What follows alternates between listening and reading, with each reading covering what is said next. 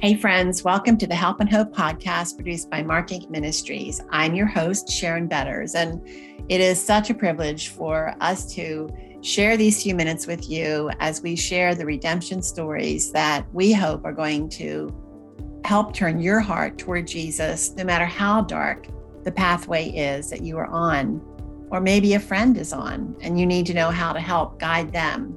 Well, after the fatal car accident of our 16-year-old son, Mark, and his friend, Kelly, we found hope and comfort through those who were ahead of us in the grief journey. There were times where we didn't even know how we were going to get out of bed the next day. And so we needed someone ahead of us in the journey to take us by the hand, to step back into their own pain, and to offer us the comfort and encouragement that God had given to them. And God kept many of his promises through those precious people who willingly walked with us. As our sorrow began to lift a little bit, we knew we wanted to be that same source of comfort to others, not just to bereaved parents, but those who were going through any kind of a life crisis. And so one of the ways that we do that and fulfill the vision of Mark Inc. to offer the help and hope of Jesus to hurting people is to share redemption stories and practical applications of Scripture to hard places in our lives. We're going to be talking about a topic today that probably you don't hear too much about, and yet I think it's something that almost everyone struggles with at some time in their lives, and that is with unwanted thoughts. Maybe it's those conversations we have with ourselves after we've gone through a broken relationship, and we want to go back and we want to say things differently, and we want to fix things, and we think that if we can get the conversation just right in our heads, then it'll be ready to offer publicly. Or maybe it's thoughts that are rooted in fear of the unknown, or maybe a horrible past of abuse. Well, our guest today, Esther Smith, offers 12 strategies for changing unwanted thoughts in her book, A Still and Quiet Mind. And I have to tell you, I love this book and I hope you'll get it. Esther is a licensed counselor who specializes in helping people who experience trauma, anxiety, and physical illness. She has also authored a devotional on chronic illness and is co-author of The Whole Life. I know that this conversation is going to be like salty peanuts for you. You're going to have to get her book, A Still and Quiet Mind, so that you can spend time soaking in some of the practical applications that she offers.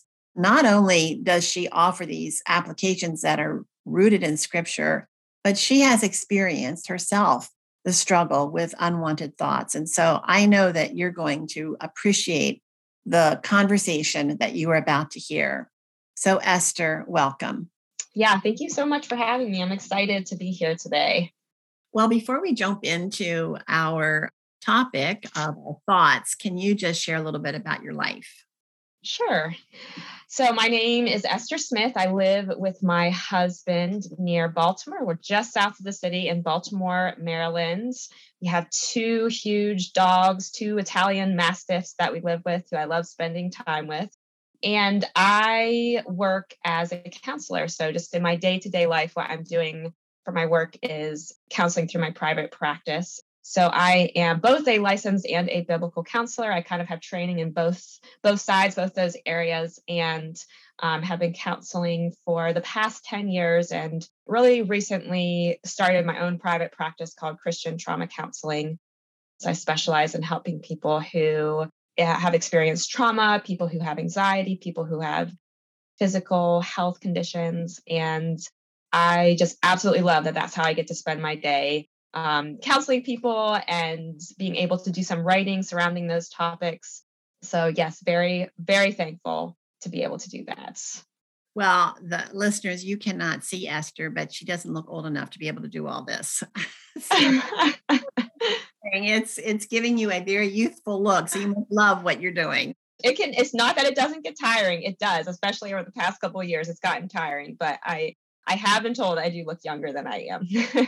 Well, we are so grateful to you for the way that God is giving you opportunities to share his good news and to help people, broken people, especially people affected by trauma. That is so needed. It is so critical and so needed. So Thank you for what you're doing.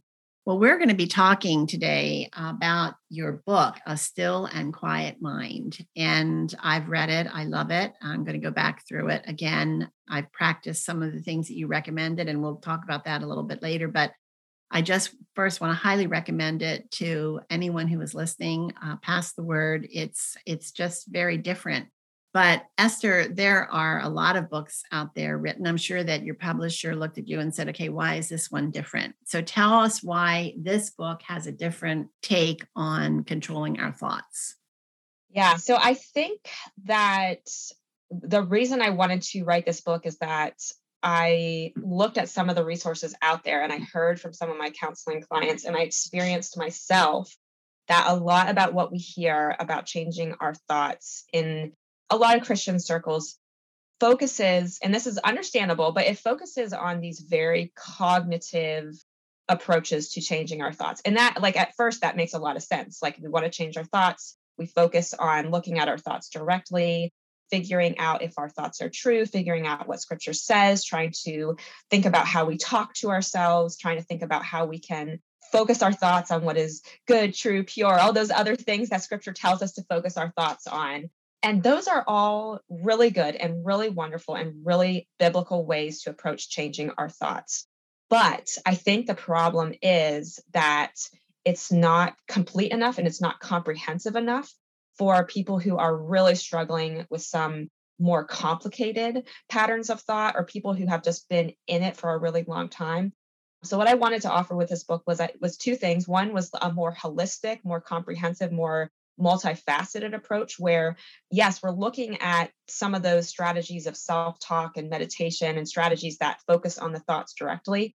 But we're also looking at some other factors. We're looking at how our stories impact our thoughts and how our bodies impact our thoughts and how our hearts and our spiritual walks and our faith and our relationship with God affects our thoughts. And so thinking about it more holistically and then pairing that with some really practical strategies. So, I mean, the subtitle is 12 Strategies for Changing Unwanted Thoughts. And I mean, I tried to, that's a very literal. Each chapter has very, very specific strategies I teach people I counsel, strategies that I teach in classes where we're taking theory, good theory, and we're turning it into, okay, this is exactly how you do it. This is a meditation I can lead you through. This is a breathing exercise I can lead you through, or some other coping skill to make it super practical. That was the main thing I wanted to have for the book. I can say it works because I get stuck in my thoughts. And I did as I was reading, I thought, okay, I'm going to try this. I could feel myself. I could feel the peace coming into my soul as I was practicing some of the things that you were suggesting. So we'll talk about that. I hope, listener, that's a little salty peanut there. You want to hear more. You want to know more about what we're talking about here. But we're Christians and we have the power of the gospel. And, Jesus makes everything new. So why is it that Christians would get stuck with their thoughts? Mm-hmm. I think there's so many different reasons. So, I mean, I can talk about some different ones.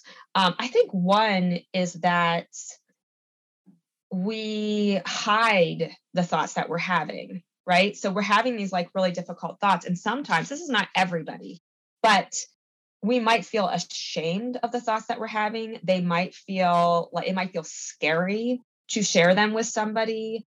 We might feel like we are the only person who is having this terrible thought, or the only person who struggles this much with our thought, or the only person who can't stuck.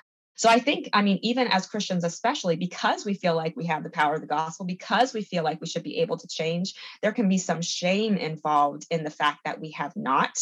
And so then we keep the thoughts inside. We don't talk about them. We pretend they're not there. We pretend they're not as bad as they actually are. And so we're not drawing people around us. We're maybe not even honestly sharing with God about the thoughts because we feel like we should have moved on. We feel like we should be past it. So sometimes just like the fact that we're hiding the thoughts inside, I think can be a factor. And then I think that sometimes we can simplify it. We can simplify how, kind of going back to only those cognitive strategies, we get stuck because we think that, okay, I should be able to get through this just by praying or just by reading scripture or just by telling a friend. Maybe we have done those things.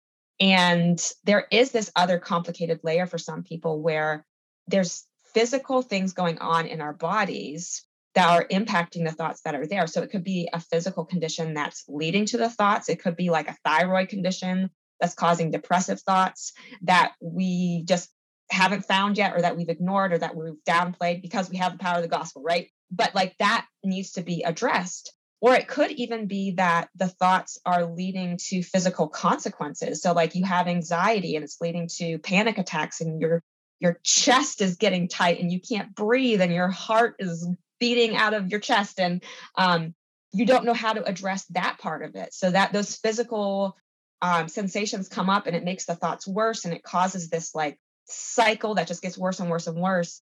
And a lot of people don't know how to address those physical factors that are coming up. There's a lot of reasons. Those are just a few. So one of the things that you would recommend then is get a checkup.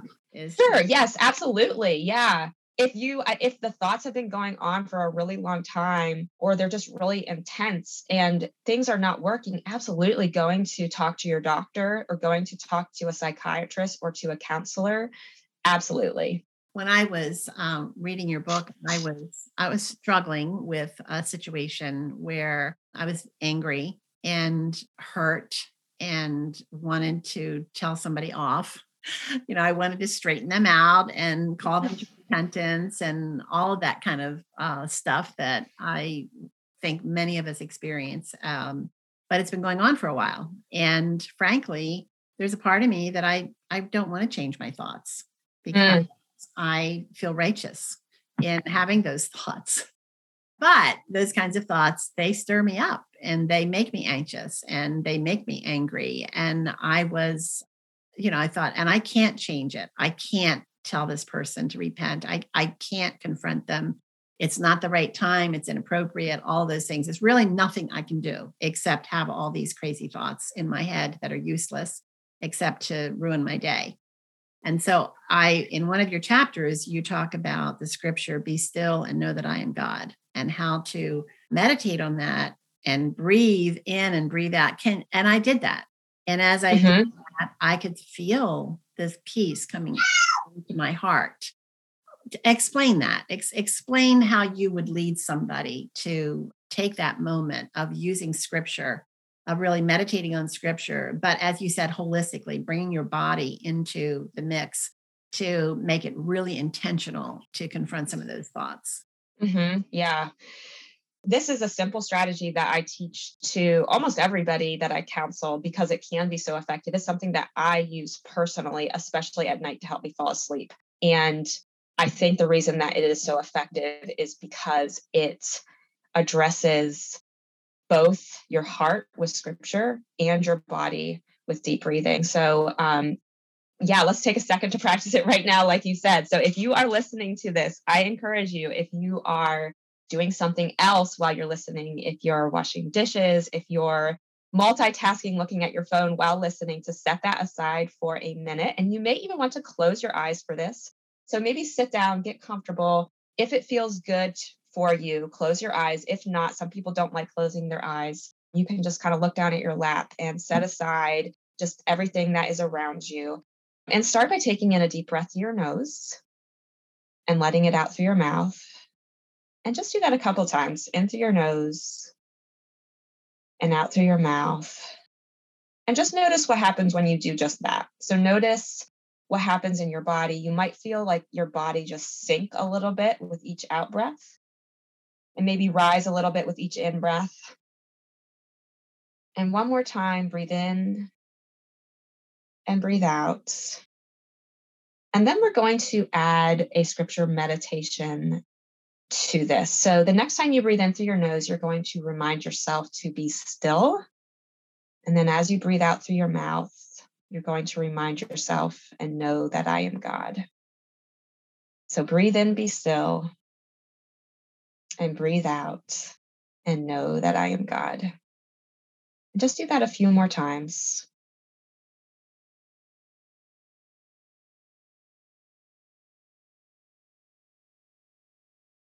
And notice what happens when you do. What happened in your mind? Did your thoughts change?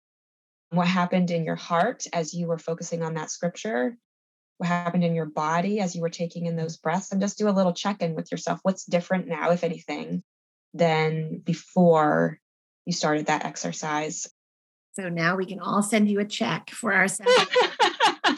Everything you were describing, I was going along with you doing exactly what you were saying. And that's exactly what I was doing, that exact verse, all of it. And I could feel my body changing. I could feel my heart slowing down. I could feel myself changing and the peace that's there. And I would suggest my friends that if you're in a carpool and you're getting your kids and they're driving you crazy and you know it's going to be terrible when you pick them up, just sit for a minute and practice this. Take a scripture and practice this. The Lord just uses it to really fill our hearts with a peace that just for a moment, just take that breath. So thank you for that. One of the things that you said actually in your book on page 59, you said we can know something about the state of our hearts by looking at our thoughts. And oh dear. And it can be very despairing. I mean, we can be very despairing. I teach Bible study. I taught Bible study for years and years and years. And I taught on our thoughts and all of this. And even as I was teaching, I thought you are so hypocritical because you have such a hard time with yourself. Your thoughts do show your heart. Well, what do you mean by that? And how can that lead us to despair? And how can it lead us to Jesus? Yeah. This part of the book that I wrote, I just spent so much time thinking about it and trying to write it carefully because I want to be faithful to scripture, right? I want to be faithful to scripture where it says that everything we do flows from our hearts, and that's going to include our thoughts. But I also know from conversations that I've had with people and just from the way I have felt myself, just even what you described, that thinking about that is just like, oh, can I just like move past that teaching real fast? Because that's just, that does not make me feel good. How does this help me? It just kind of makes me feel, ugh. So I just wanted to think really carefully about how I presented that in both a faithful way, faithful to scripture, faithful to what God says, but also not discouraging to people. And I think one of the reasons we get stuck there is that, the minute I say to myself, okay, I can know something about my heart by my thoughts, I'm instantly thinking back to this morning when I had thoughts that are like, I don't really want to share that with anybody. That would be really embarrassing if people could like look inside my head and see all of my sinful thoughts or all my thoughts that are just not so great, right? So it instantly leads me there. And I think one of the things that gets us caught up is that emphasis that when we think about our hearts, we're instantly thinking about the evil things that come out of our hearts. Like that's where we go instantly, like, oh, like my heart is terrible. But if you look throughout scripture, that is not the only thing that we are told about our hearts. It's not just the bad things that come out of our hearts. There are so many good things that come out of our hearts too. And I'm not exactly sure the reason why we instantly go to the bad things, because they're both there. And I think that's one of the things that encourages me, and I hope can encourage other people, is that, yes, of course, we all struggle with sin, but we also have like really beautiful thoughts. And we also have thoughts that, where maybe we're grieving something and it's sad, but they're good thoughts. They're thoughts that are very pleasing to God. And to first think in that direction of there's really good thoughts that come out of my heart too. I use my thoughts to work. I use my thoughts to be creative. I use my thoughts to enjoy things. Like those are all really good thoughts. And so to not get stuck just on, I'm so sinful. Don't get stuck there. To know that there's the good thoughts too. And then also that when we have to recognize and take seriously the way we sin in our minds, like that is a real thing. But again, like kind of going back to your question of how can that not lead us to despair, is to think about, how does this lead me to Jesus? How does this lead me to the gospel? Like knowing that, yes, like I have this sin inside of me and I do sin with my thoughts, but Jesus has covered that. And Jesus knows every thought and intention of my heart, and still he loves me. He's completely aware of everything that is inside of there, the good and the bad, and still he loves me. And to make sure that we're taking that extra step of remembering that.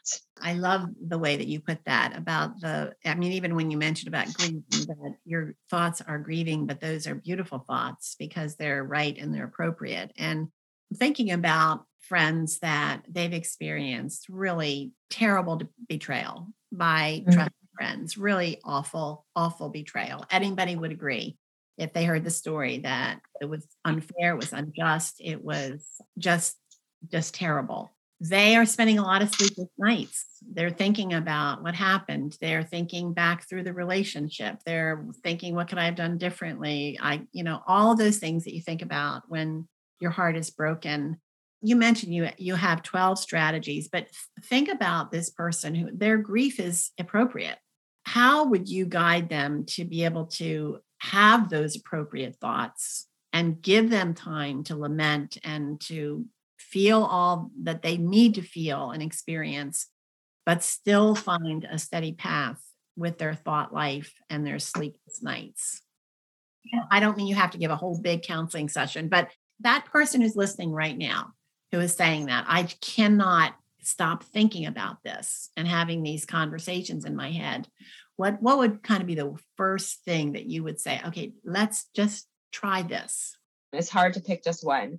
This might not be the very first thing I would suggest, but I think it might in the long run be the most important. And I think that is the process of going back to the story of what happens. So because these thoughts are coming out of a very specific event that they're replaying over and over again. And I would want to look at that story and understand it better.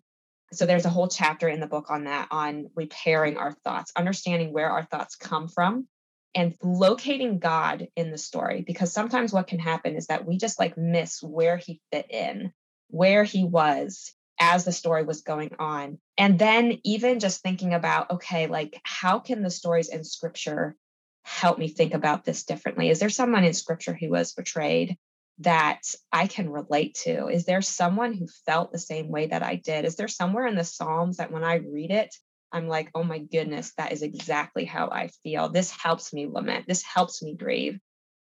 Is there someone in scripture who I read their story and it helps me feel seen by God or helps me understand this differently? So I would lead them back eventually. It might not be the absolute first thing that I would do, but I would eventually lead them back to the story and help them just process it out and piece it out and see where their thoughts come out of it and how locating God in it and locating scripture in it can help them with it.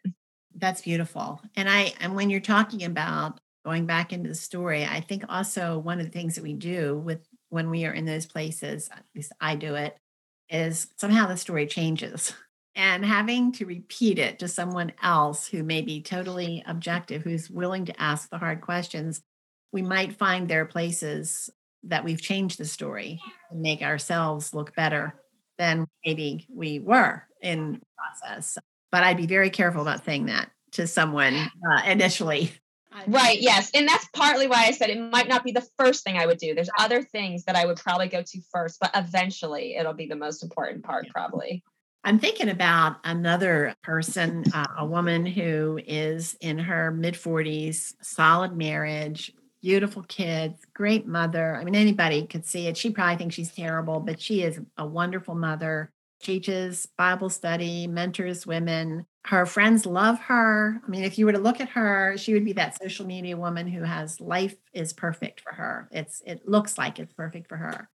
But she struggles with feeling rejected at times. Her friends don't respond to her Facebook post the way, why didn't they like it? Why didn't they comment?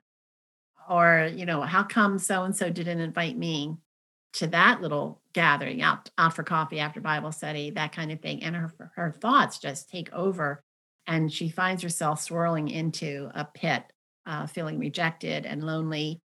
And yet that isn't the reality of her life, but that's how she feels. And that's where her thoughts take her. What would be some of the ways that she could address those thoughts realistically and help her to walk a steady path? One of the first things I wonder when I hear her story is how quickly she is aware that those thoughts are crossing her mind. I mean, myself, I will often, I think it's at night when my mind races the most. And sometimes it'll be 20 minutes in before I even realize what is racing around in my head and what I'm cycling through and what I'm actually saying to myself. So for some people, the first step is just being able to slow down and recognize like, oh, I had that thought again. That's the same thought I'm having over and over again. And to be able to catch yourself pretty quickly before it spirals for 15, 20 minutes, an hour, which happens to so many of us, I think. So just, I think one thing that would be helpful for her would just be developing this ability to catch herself.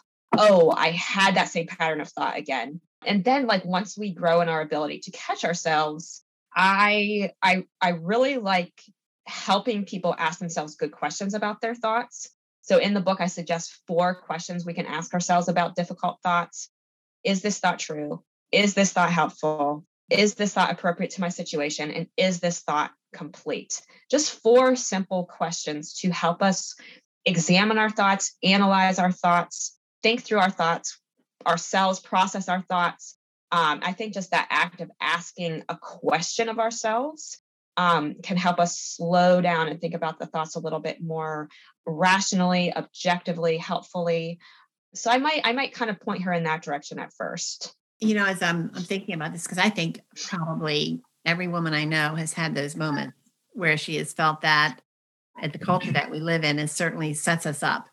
It keeps peeling back the layers, and it keeps going back to our relationship to Christ and eating our heads with, our hearts with. And you talk about that in your book. You talk about meditation and the word. And how would you, I mean, she's already in the word, this woman, she's a Bible study teacher, but how would you recommend, what would you recommend to someone like her, or to me, or to anyone who is struggling with those kinds of feelings? And I catch it. I thought, okay, that's the thought I'm having, but what do I replace it with?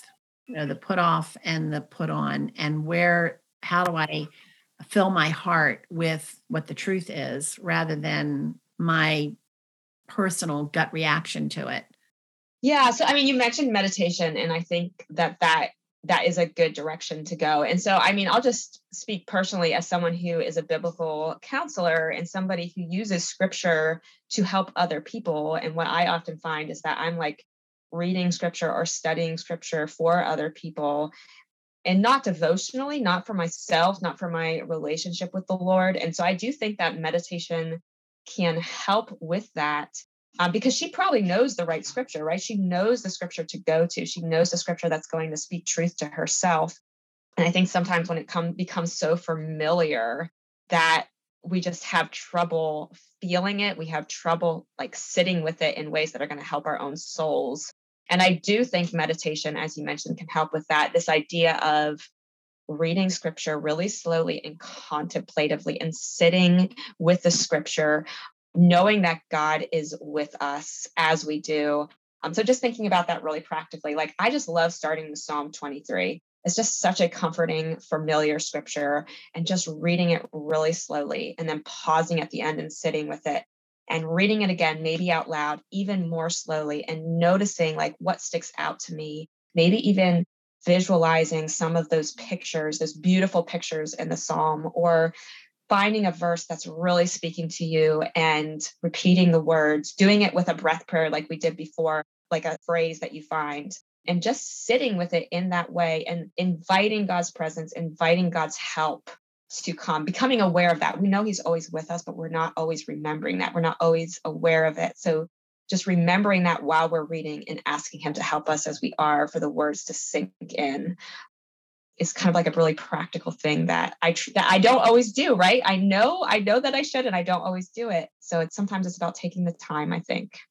And I resonate with what you're saying. As a Bible study teacher, I've realized that over the years that I'm always thinking, oh, how can I use this in Bible study? But you're right. It's a totally different ballgame. It's to step back and say, wait a minute, it has to hit my heart first, and taking the time for it to do that. So, yeah, that's very helpful. And I, all of you Bible study teachers out there, remember what Esther is saying, that moment for yourself. And I love that, a familiar passage, one that you might look at it and say, I've taught this, but taking it into your own heart just by yourself for a few minutes, I can imagine would be that would make a big difference too. One of the gifts that God gives to us is community. He gives to the church community. I think it's one of his most priceless gifts that he gives to us. And I believe that it's in community that he keeps a lot of his promises to us through his people.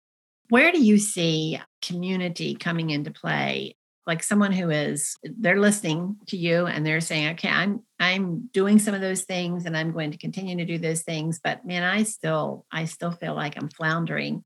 How could a friend help? And how would you see that relationship working out?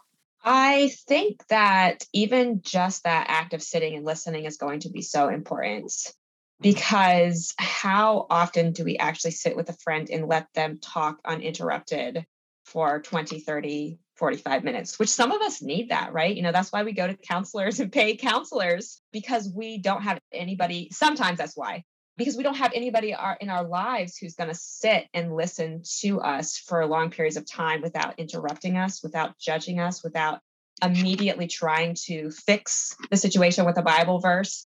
Not that offering scripture is unhelpful, but that there's that urge, let me just fix this instead of let me sit with you.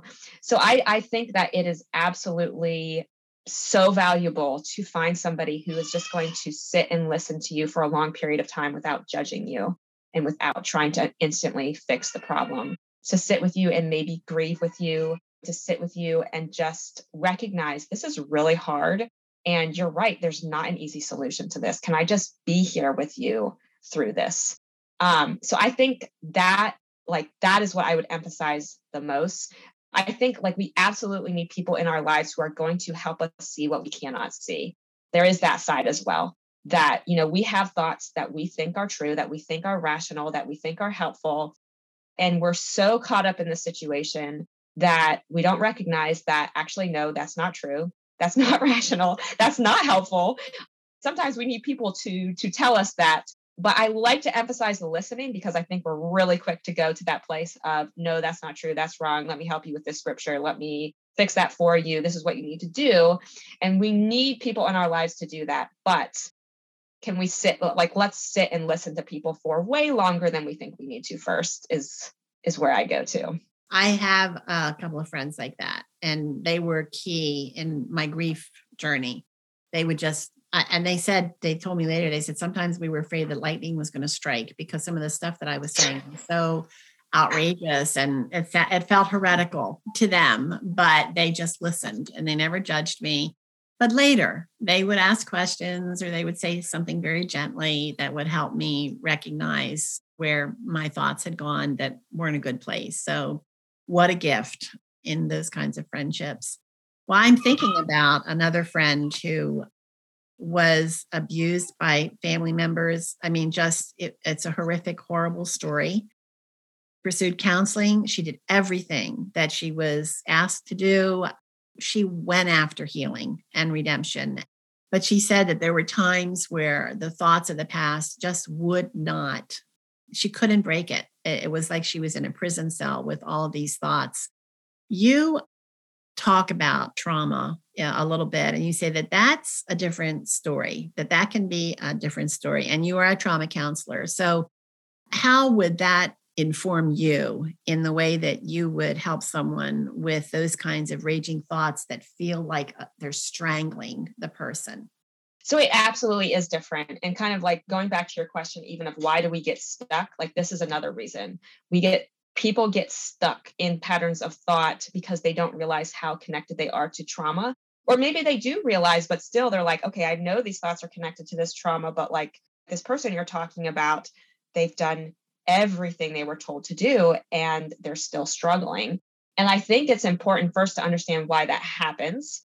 And to give bare minimum explanation of it, it has to do with the way that trauma impacts our brains, our bodies, and our nervous systems. So when you go through a trauma, your memory of that trauma is encoded in your brain differently than a normal, regular memory. It's encoded in a way that it often comes back not in this articulate language or articulate story, but more in these maybe flashes of images or just remembering one part of it, or maybe even smells or sensations in your body. So, you're trying to process something verbally, and because it's stored differently, your brain actually, the part of your brain that processes language actually goes offline during the trauma. So it's just the language part of it is not being stored in the same way. So a lot of times people even have trouble articulating what happened, or they forget parts of what happened. And it's just very difficult to address thoughts that are so confusing, and snippets of thoughts, and thoughts that aren't like a whole thought, not like a whole sentence. It's more of just, like I said, like this flash of an image. So that's difficult to change thoughts like that. And the other thing I'll mention that makes it really difficult is that when a person who has experienced trauma thinks back on what happened, they are going to feel oftentimes these overwhelming sensations in their bodies connected with the thought. If you think back on a memory of the trauma, or you even think about some of those negative beliefs about yourself that can come up, thoughts of I'm unworthy, or I'm disgusting, or I'm shameful, and you think about that, a lot of times you're going to feel it in your body. And that can be absolutely overwhelming for people. Feelings of panic, just sensations all over your body that people can experience. And so changing thoughts connected to the trauma is going to be difficult if you're feeling like I have to avoid these thoughts because it's just going to make me panic. My body is just going to become so overwhelmed that I can't even think about it. So that, I think it's really important to start with that. That's what can make it so difficult. And that's important because I think trauma survivors and people in the church can become impatient of, I should be able to just know that I am worthy in Christ, and that should be enough. But it's more complicated than that because of how deeply embedded it is in our nervous systems. So in the book, I just give such a brief introduction, and I focus on establishing a sense of safety.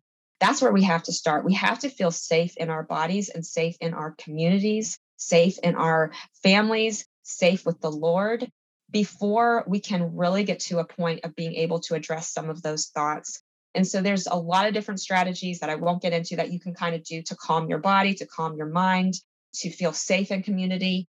And then I think what a lot of people are missing when they've done everything that they've been told to do is that, in my opinion, in my personal opinion, trauma survivors who are stuck need to see counselors who are trained in therapies that addressed some of those physical manifestations of the trauma and the way it is stored in our bodies. So personally, I'm trained in a therapy called EMDR, stands for eye movement desensitization and reprocessing. And it's a type of therapy that helps people think back on the trauma and to desensitize some of those sensations and some of the distress associated with the memory, and then to be able to process the story in a safe way. And I do it in a way that brings in scripture, that brings in the gospel, that helps them understand where God was in the story, while also helping them feel safe in their bodies. So, I mean, that's my very brief, cursory answer. It was long, but it was also, in the grand scheme of things, brief in terms of what actually happens. But we need therapies that address what's going on in people's bodies. Listen, I feel as though what you just said is very hopeful, because I know that there are going to be people listening who are going to say, I don't know what's wrong with me. Everything you just described, I'm a Christian. I shouldn't feel this way. I shouldn't have these thoughts and all of this. And yet what you're saying is it goes deeper than that. To me, that would give me hope. If I have a diagnosis, if somebody could diagnose me and say, okay, this is the root cause, and we're going to go back and treat that. And we're going to do it like inch by inch by inch by inch. And so that is a very hopeful thing. I think sometimes in the Christian world, we are too sugary sweet with putting a Band-Aid where surgery needs to take place. So I appreciate what you're saying. And we are going to have Esther's contact information in the show notes so that you can contact her. If she is not able to help you, she could probably refer you to somebody. But also, Mark Inc. Ministries has a counseling ministry. It's biblical counseling, online counseling. You can find out more information about Anchored Hope as well when you go to, we'll have a link in their show notes, but also on our website at markinc.org. So I believe in counseling. I believe that this is helpful. It's very helpful, but sometimes we need someone that takes us deeper. And I really appreciate the way you put that. I think it's filled with hope. What you said is just filled with hope. And so let's go a step further. We're going to be wrapping up our time here pretty soon, but when would someone consider medication? Yes, I think this is such an important question because there can be this feeling in certain churches, certain families, certain Christian circles that medication is this really scary thing. It's not an option. I need to find everything that I need in the Lord to help me with these thoughts.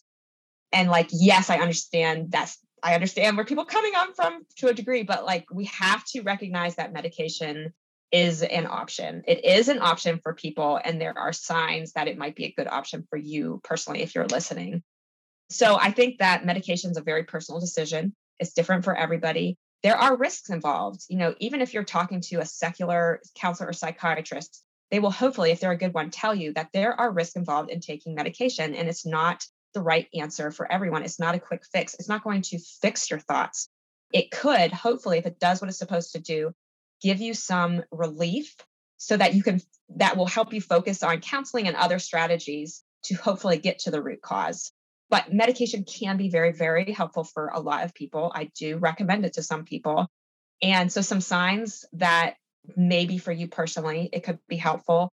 I look at the frequency, the length, and the intensity of the thoughts. So how much distress are the thoughts causing? Like, to what extent are they impacting your day-to-day life? How long has this been going on for 10 years or a week? Like, how long has it been going on? How often are the thoughts coming? Is this like every single minute of the day you're dealing with them? Or is it like for half an hour at night? Like, looking at some of those things can give an idea, because the more frequent, the more intense, the longer it's been, that's going to point you more towards medication, I think. Another thing I look at is, are the thoughts causing or leading to, or is there a potential for any harm to happen to yourself or someone else? Are you having suicidal thoughts? Are you thinking about hurting somebody? Even on an emotional or mental level, are you verbally or emotionally lashing out at somebody in your life, where maybe medication could help you start to get control of that? Another thing I look at is going back to that concept of how our bodies are involved. Is there a physical cause, or are the thoughts causing physical symptoms? Are you having panic attacks where your body is going crazy and you just need some help calming that down?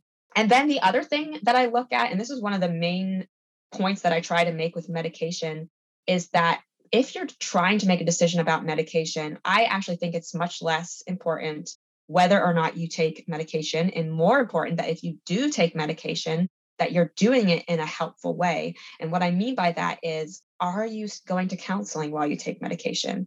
Are you reading scripture and praying, going to the Lord while you take medication? Are you in community while you take medication? Are you practicing coping skills and doing other things that are good for you and exploring your story and all these things? Because if you're just going to take medication and not focus on these other things, it will be a Band-Aid, and it may help you, but it might not help you for very long if your body starts to adjust to it, and it might cause side effects. And so medication can be very helpful, but I always recommend using it in combination with other things at the same time. Yeah, I appreciate that answer. And I'm sure that there's somebody out there that's been very confident by what you just said and helped by that.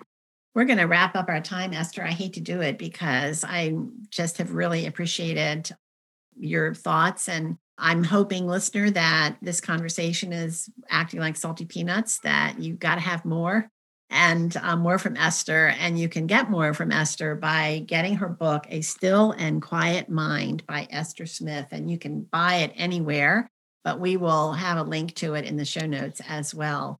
Esther, as we are wrapping up, could you encourage that person who, I think you've done it already through our conversation, but that person who would say to you once more, I have tried everything, I just feel like nothing is working. What hope can you give to that person?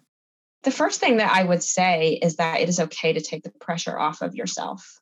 It's okay to take the pressure off of feeling like you need to immediately fix what's going on, to even allow yourself to rest in the struggle for a while instead of trying to get out of the struggle. And I say that knowing that that can be difficult, but also believing that that can be really important. Just thinking about even some of my own struggles in my own life. For me, my biggest suffering has been just like physical chronic illness type suffering. And one of the most helpful things for me was coming to this place where nobody was pressuring me to get better. Nobody was saying like, you have to get better, or pushing me to go to doctors, or pushing me to do this and that and this and that. And to just be able to sit in it and say, you know what, this is my thorn in the flesh right now. And this is the suffering that God has me going through right now. And I don't have to get better for anyone. I want to get better. I'm going to do all the things that I need to do to get better, but I don't have to get better for anybody. And that was a really important thing for me, to just be able to say, you know what, I'm just going to pause for a minute. I'm just going to pause and know that this right now is the suffering that God has placed me in. And it's not shameful that I can't get better. It's not something that should cause me guilt. It's just where I am right now.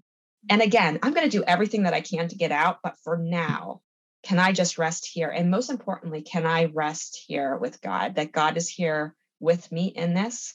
He's not pressuring me. He's just sitting with me here. And I think that that is a really important place to be able to come to. I'm here in my suffering with God.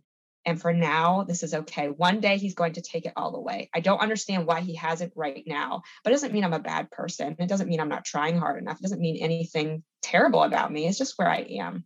And so I would just encourage you that it's okay to sit there instead of feeling like I have to get better or I'm a bad Christian. It's not true. That's not true.